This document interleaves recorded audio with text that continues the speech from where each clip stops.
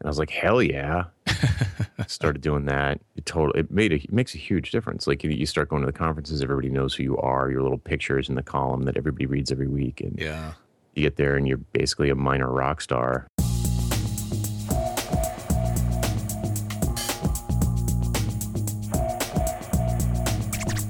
People are like, oh, geez, I'm good at a lot of things, or I like a lot of things. Which one do I pick? And becomes a little bit torturous. And honestly, I think you should just like pick one and go with it, because it's not forever.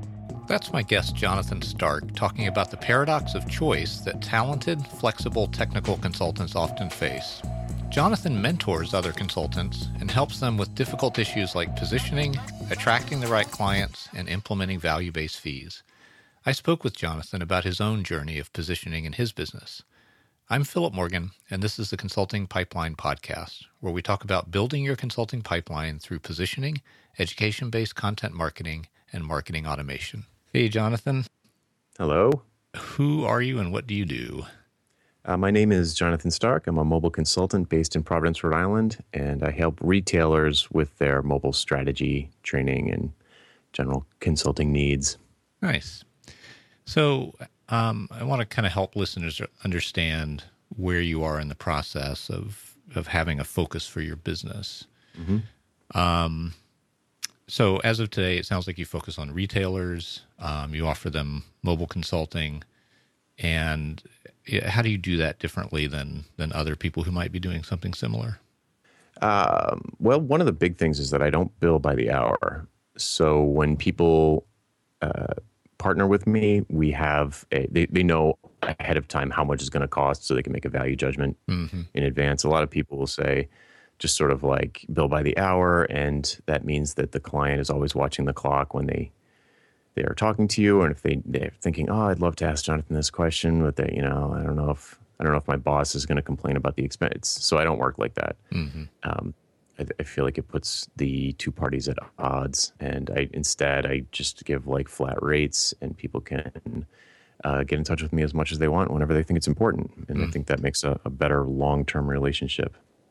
So how did you get started in business or get started working for yourself? The previous main stage was that I was the vice president of a boutique software consulting firm based in Atlanta. They had offices in Atlanta, Chicago, and San Francisco. Mm-hmm. And I was in the Atlanta office, and we were doing this sort of typical time and materials, hourly billing, where, clients would come in and we would estimate a project, and we'd assign some developers to the project. They would work on it. They would track their hours. We would send invoices weekly, et cetera, et cetera. Right. At some point, it was my job to make sure that, as the vice president, to make sure that the cash flow was good, so that, when payroll came around at the end of every month, we had money. And, so my job basically amounted to constantly hounding developers to put their hours in, building reporting systems to make sure that we were on track throughout the month. It was just administrative stuff constantly. And then, I would send out invoices. And if anybody ever complained about an invoice, which was not unusual, because you'd send out these hours reports and people would read them and they'd be like, how come it took so long to do this week, but not last week? And so it was just constantly in email and on the phone dealing with hours on one side of the fence or the other. And we got into, had a tight period financially, and we didn't end up having to do it, but it was like, well, what if we had to lay someone off? Who would we have to fire? And I looked at the list and I was like, God, we're going to have to fire our best guy because he's the most expensive and he was super fast. We could barely keep him busy. And then our weakest guy is a junior guy who was almost like a level above an intern, made half the salary, and took maybe 4 times as long to get things done. We're billing him out at the same rate, and his customers were happy as clams because he was a really nice guy. So I was like, this can't be right. And I struggled with it for about a week. And then finally I realized that hourly billing was the problem, which is a long way of answering your question, which is that at that point I said to my boss, like, this is the whole problem. Everything that's wrong with our business is because we're billing by the hour. And he listened to me, and I think mentally he understood what I was saying, but he just couldn't get his head around how we would make the transition and all that. So I said, all right, I'll put my money where my mouth is. And I went solo and started my own solo consultancy where I So did not bill by the hour. nice. What were you offering at that point when you first went solo? The consulting firm was a FileMaker consulting firm, Mm-hmm. which is like a desktop database package that Apple has. And it's a great thing, but I wanted to move on from it. I really wanted to get more into the web. And so what I did when I went solo was I had a fairly high profile in the FileMaker community, which is not a big community. And I knew I was jumping into a much bigger pond being out, I was thinking, okay, I have this reputation as a FileMaker developer. I was writing articles. I had spoken at the annual conference, and it was well known. And so I left the firm, and I said, okay, I want to be a web developer, but I'll go out of business in the first 6 months if I do that. If I just Right. jump to that, because all my FileMaker cred will disappear. Mm-hmm. But fortunately for me, FileMaker around that time had released something called the FileMaker API for PHP. Mm-hmm. And I said, okay, I'm going to be the FileMaker web dude. So I'm going to leave one foot in the old world and put one foot in the new world. And I'm going to be the go-to person for anybody who wants to build a website that has a FileMaker backend. And that worked perfectly. It was like, I mean, the FileMaker community is small. And so you might think niching down to just the subset of clients who also happen to want a website would not leave a big enough pool of interest, but it totally did. And yeah, it was great. So in my notes, I wrote down a little Venn diagram. On the one side was your desire to do something related to the web. On the other side was this demand, right? And is that kind of how you thought about it? You were looking for both something that was interesting to you and something that could keep paying the rent or the mortgage? Well, yes and no. It was more, I'd say the one side of the Venn diagram is yes, I wanted to be in the web. That was where I wanted to be for sure. And the thing that I didn't want to give up was my street cred. Right. Okay. So the reputation is the other one. So at that point in your career, what was your street cred doing for you in terms of getting you work? When it was just FileMaker, it was getting some work for the company I was working for. So I was writing a monthly column in the trade magazine, FileMaker Advisor. I was speaking at the annual conference regularly. I think one year I spoke twice at the same conference. And I answered questions on my website. I had a lot of pull in that community. It was Right. I was well known. Okay. So, but it didn't do a ton for me. So the reason I don't want to sound like I'm bragging, I was well known in the community, but it didn't really get me that much business. Right. Once I made it known that my focus was that I was going to be the FileMaker web guy, because there was only like one or two other people who were well known for that in the whole world. So I knew like, oh, okay, I can play at this level. Things just started happening like magic. So I was like, how does someone start focusing on this? Like, well, what I would do is when my FileMaker Advisor article was due, I would always make it focused around the PHP API. So it was always web focused. I would sneak in some JavaScript, because people in the FileMaker community aren't really web developers, but if you show them like little JavaScript tricks, they can get it. And it's fun. People can play around with it. And there were a lot of webby type of things happening in FileMaker at the time. So it wasn't too far afield, but it was definitely unusual.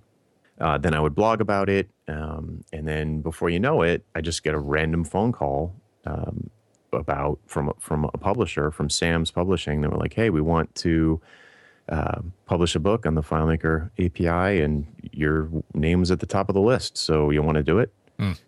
And Wow. Yeah, they had seen my blog and they had read some of the articles, and I was the obvious choice. The other two people who were well known for it inside of the community were not well known outside of the community. So you wouldn't find them. Like, you'd find them on a mailing list. They would be very, very prominently participating in mailing lists, but that's not a public facing thing. So, so I got the call. Interesting. So did you do this as an explicit strategy? This Oh, yeah. idea of focusing? 100%. It was totally conscious. How did you know that that would work? I mean, why did you place a bet on focus as opposed to betting on, being a generalist?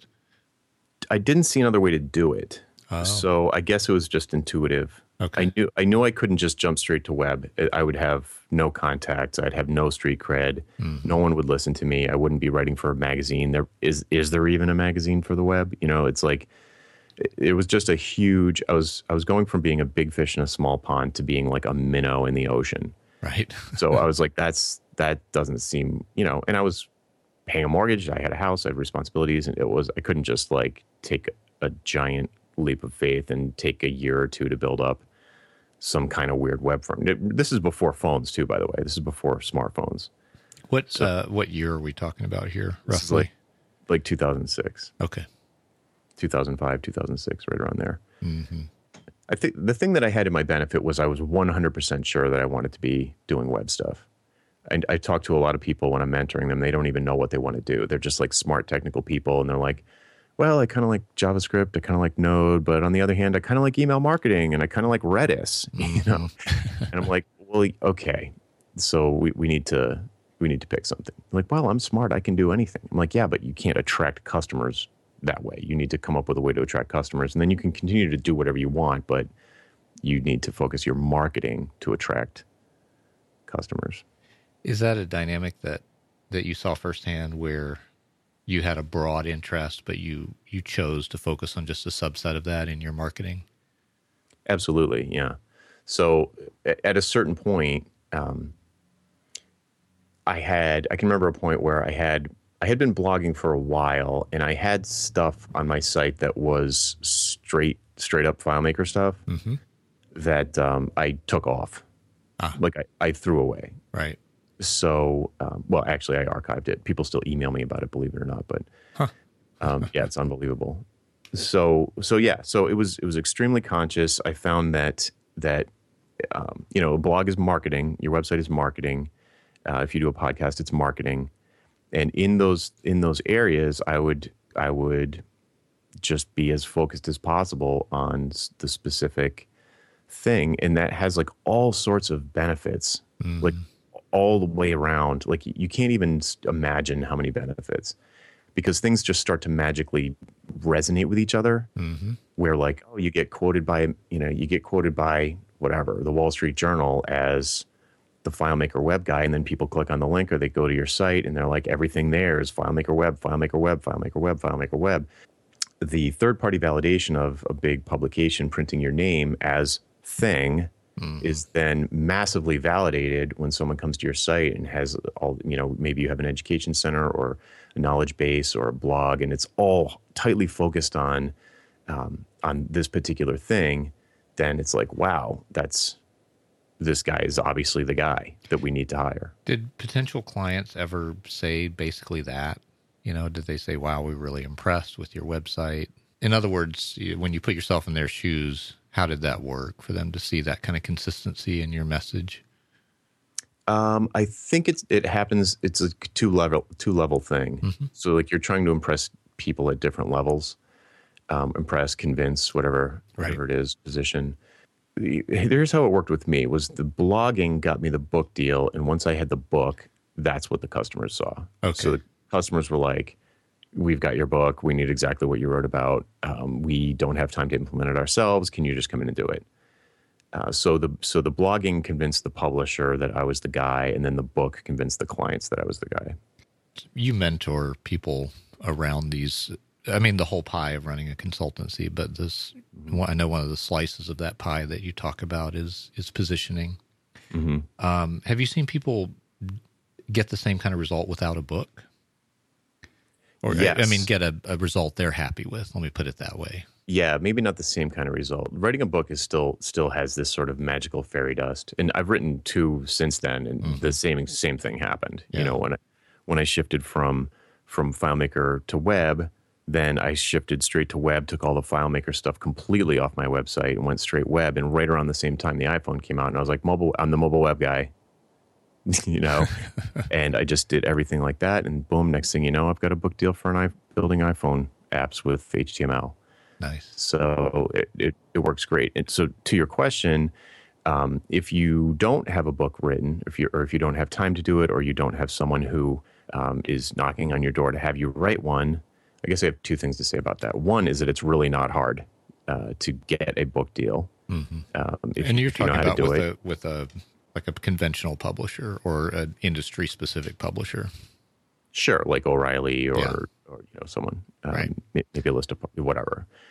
But yeah, I mean, I'm not talking about Simon and Schuster. I'm Right. talking about a technical book, for Yeah. for a nonfiction book for a traditional publisher. Okay. Right. It's not too hard to put together a proposal. You don't have to write the whole book, for crying out loud. But anyway, but if you don't do that, or if you don't want to do that, you don't like writing, I think doing speaking gigs is hugely beneficial. So if you don't mind going up on stage in front of people, that is probably my number one source of leads that turn into big. That's my number one source of big leads. Can you speculate about why that is? I mean, is it because when you're speaking, you're kind of working without a net and only people who are confident in their subject are willing to do that? Or what do you think it is about speaking that's so powerful? I would say if you're selling consulting services of some kind, I'm imagining this. I don't know this for sure, but I imagine that it's because they get a sense of what it's like to work with you. And and the people in the audience who are nodding their heads and just totally grooving on your message, if they need a service that you offer, they will almost surely come up to you after the fact and give you their card or whatever. So it's just so much easier to connect with people in person. That sounds stupid to say, but it's super, super easy to connect with people. And it's that kind of a business where trust is everything, because they're making big bets with lots of money that are long-term. They'll have long-term ramifications on their organization. So without trust, it's hard. It's hard. It's not the kind of, you can't be a consultant and like cold call people. It wouldn't work. Yeah. So I think speaking is the next big one after that. If you can't quite get that together, or, because having a book leads to speaking gigs. So it's kind of a chicken or egg problem. Meetups is another great thing to do. You can smaller scale. You can do podcasts. That's a good way to create a sort of, it's one way, unfortunately, but when people come up to you after listening to your podcast for a while, it's almost creepy how much they know about you and how well they know you.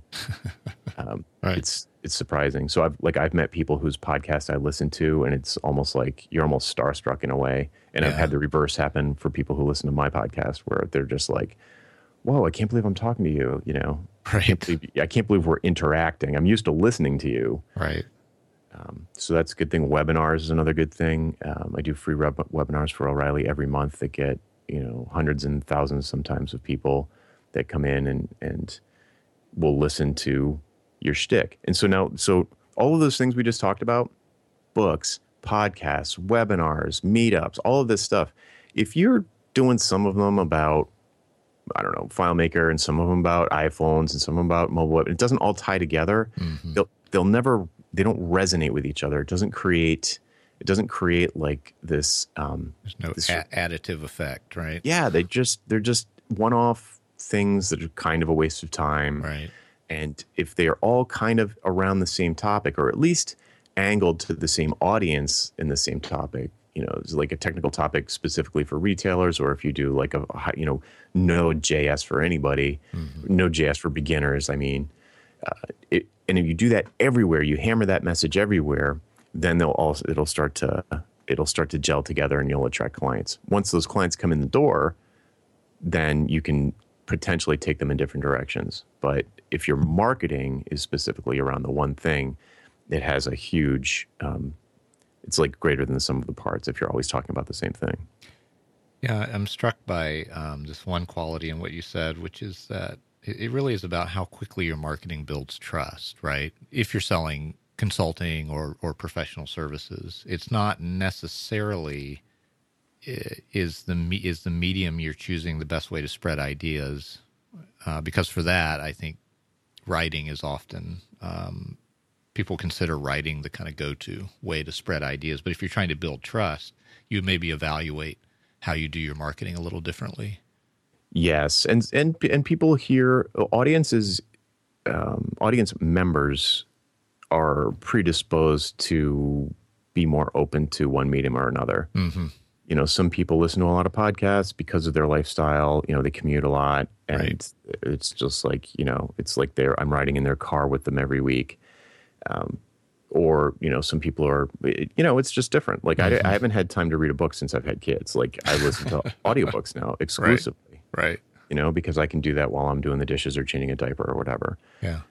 So, you know, I think I don't think you should just pick one. I mean, if you are horrible at public speaking or you're like horrified and have terrible stage fright, then that's one thing. But, you know, you might want to avoid certain ones. But you know, I can think of, you know, 10 or 12 marketing channels that you should be hitting on at least 5 or 6, Right. you know, to get the broadest possible exposure. So when you picked your focus on mobile web, were there any kind of unexpected side effects of doing that? Or did you have like a freak out you had to get over because you felt like you'd picked something too narrow? No, not at all. But I know that I'm unusual in that regard. So literally when I watched the keynote when Steve Jobs walked on stage and announced the iPhone, I was like, that's what I'm doing. Full stop. Like I just had that. I've been like that my whole life. Like I see something and it instantly clicks with me. I want to do that. It was, you know, it was in junior high, it was karate. In high school, it was guitar.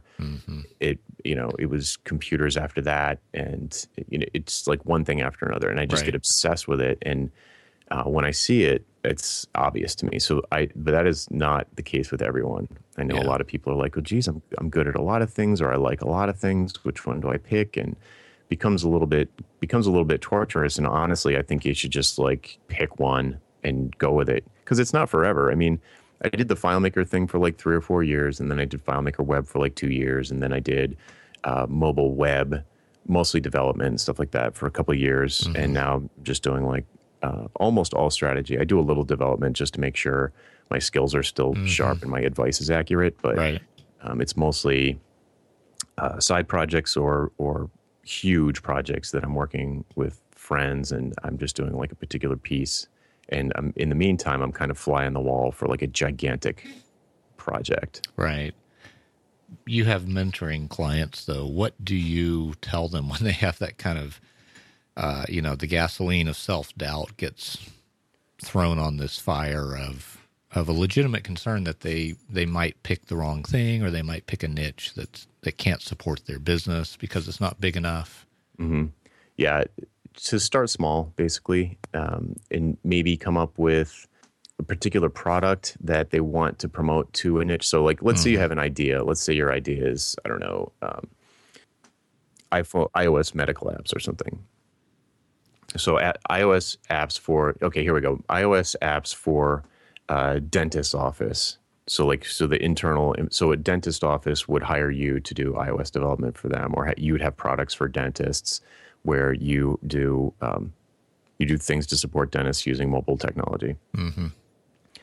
So, but in the meantime, you're just a general iOS developer, and you have like a website where you advertise yourself as like a generalist doing iOS development, which there's like 2 billion of those, right? Right.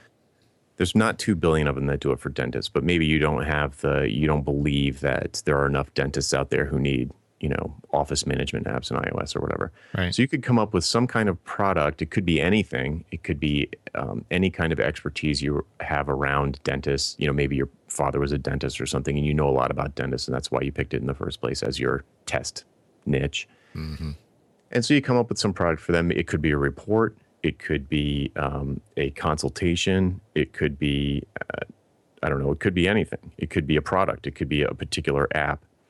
And you just have that on a page on your site. Maybe you don't even link to it from the primary navigation. But then you try and this is the thing that is a huge difference between being a generalist and a specialist that is really hard to describe. But when you're a generalist, you don't know where to hang out to find customers because they're everywhere. Everyone's a potential customer. Right. But if your potential customer for this one test thing is a dentist, You can find places online where dentists are hanging out. You can find places in the real world where dentists are hanging out. Maybe like I said, maybe your father's a dentist, and maybe that's why you picked the niche. So you can find actual customers to give you feedback about this idea, about this product. You can start creating a list of dentists that you are going to, market to. You can send them valuable information in your mailing. Well, you could have like a drip campaign where you're sending them information, and you'll see you just can't. It's like night and day. All of a sudden, when you go back to your generalist business, you're like, I don't know what to do. Like, have you ever had the experience where you are looking at your web page? You're like, oh, I'm going to make a website, and I need to this particular page. I need to write something on. And your language gets so vague and weaselly that you don't even know what you're saying. Right. It's because you don't know who you're talking to. Right. You're talking to everyone. Right. So you can't make a compelling statement if you're just talking to everyone. You need to know something about your crowd. Like, even when I go to do a speaking gig, I do everything I can in advance to find out even roughly the level of technical acuity of the people in the room, so that I don't talk over their heads and I don't talk down to them. And that means talking to the organizers ahead of time. If it's a private thing, I try and have them all fill out a questionnaire ahead of time. When I come to a gig and I'm completely cold, I'll just talk to the people in the front row while people are filing in and ask them why they're there. Like, how specific to be, how technical to be. And it's the same thing with this. So if we're focusing on dentists, I can speak in their language about their concerns on my site, and I can explain how this test product is going to alleviate those concerns or make them more money or have fewer cancellations or whatever the thing is. I believe that when people get specific enough, they can actually build a list of names of people who could hire them, not just of types of companies, but they can go on LinkedIn and search for like a job title within an industry vertical and actually build a list of people. Yeah. And from a business development perspective, that's a whole different ball of wax than saying, well, we need to sell more hours of our time to whoever will buy them. Right. And that's when you find yourself buying like AdWords or doing like weird stuff where you're just throwing stuff up against the wall and hoping that someone sees it. And, it's like you just see it all the time. You see like some company who is generalist companies, their taglines are always hilarious. You go to a generalist site and it's like, I don't want to call out people. There are like ones that I have memorized that are specific friends of mine that I don't want to call out. But yeah, they're just silly, and they're meaningless to anyone except for the company that wrote it, because they're like, oh, this is perfectly vague. Yeah, they infuse this sense of enthusiasm with something that's so watered down and Yes, and totally. broad. We are passionate about solving people's problems. Well, no kidding. Right. And everyone has problems. I don't know, as a customer, I don't know if your passion for solving problems can do anything for me. Right. But if I come to your site and it's like if I'm a dentist and I come to your site because you sent me an email and it says, are you having a lot of cancellations? That stinks, right? I can fix that. Right. I mean, that's like, I decrease the number of cancellations dentists have. Yeah. Like, as soon as you get to that site, if this is the site for you or not. And that's what scares generalists, is that a lot of people are going to they're going to say, no, this is not for me. Yeah. Yeah. If you read some of the guidance from copy hackers on copywriting, one of the things they say and it's not in the fine print really, but I think it should be a headline, is 80% of the people who see a sales letter that is well written will bounce immediately. And an 80% bounce rate on a website is kind of horrifying to people who look at it from a data perspective. Mm-hmm. But that can actually be a good thing because it means that your message is specific and it's speaking about a painful problem that 20% of the visitors have. That may be all you need to set yourself up for years of a solid pipeline. Yes, I agree. And it does raise another point about the way I run my business, which I think there are a lot of parts of my business that fit together in a particular way that make it work. Mm-hmm. And one is that I have no employees. Right. And I've never had any employees. That was part of the thing when I went solo. I was like, I'm not going to have employees. I'm going to bill value-based fees style billing. I'm not going to bill by the hour. Do you use subcontractors or? Rarely. Okay. Rarely. Generally, when I've done that, I've been unhappy with the way it's worked, just from a lifestyle standpoint. Sure. And what I prefer to do instead is just refer the business to people who I'm friends with that I trust that can do the work, and that ends up going for a full circle eventually. So, but I have done that on occasion. I do it sometimes for myself, my own projects. I'll hire people to just do stuff for me that I've been meaning to do, but I don't like the three-way thing. Mm-hmm. Can we wrap up with you kind of letting people know how they can find out more about you? The best place to get in touch with me is at jonathanstark.com.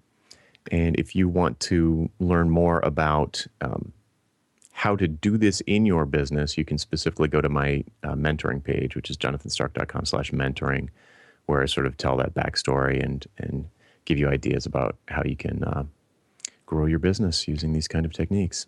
Well, I'm really grateful that you took the time to talk about these things, Jonathan. Well, thanks for having me. That's it for this episode of the Consulting Pipeline Podcast. Thanks to my guest, Jonathan Stark. Again, you can find Jonathan online at jonathanstark.com, and he's actually just launched a new site specifically for his mentoring services at expensiveproblem.com. Again, that's expensiveproblem.com. You can find more episodes of this podcast at consultingpipelinepodcast.com. I'm Philip Morgan, and I hope to see you again next time.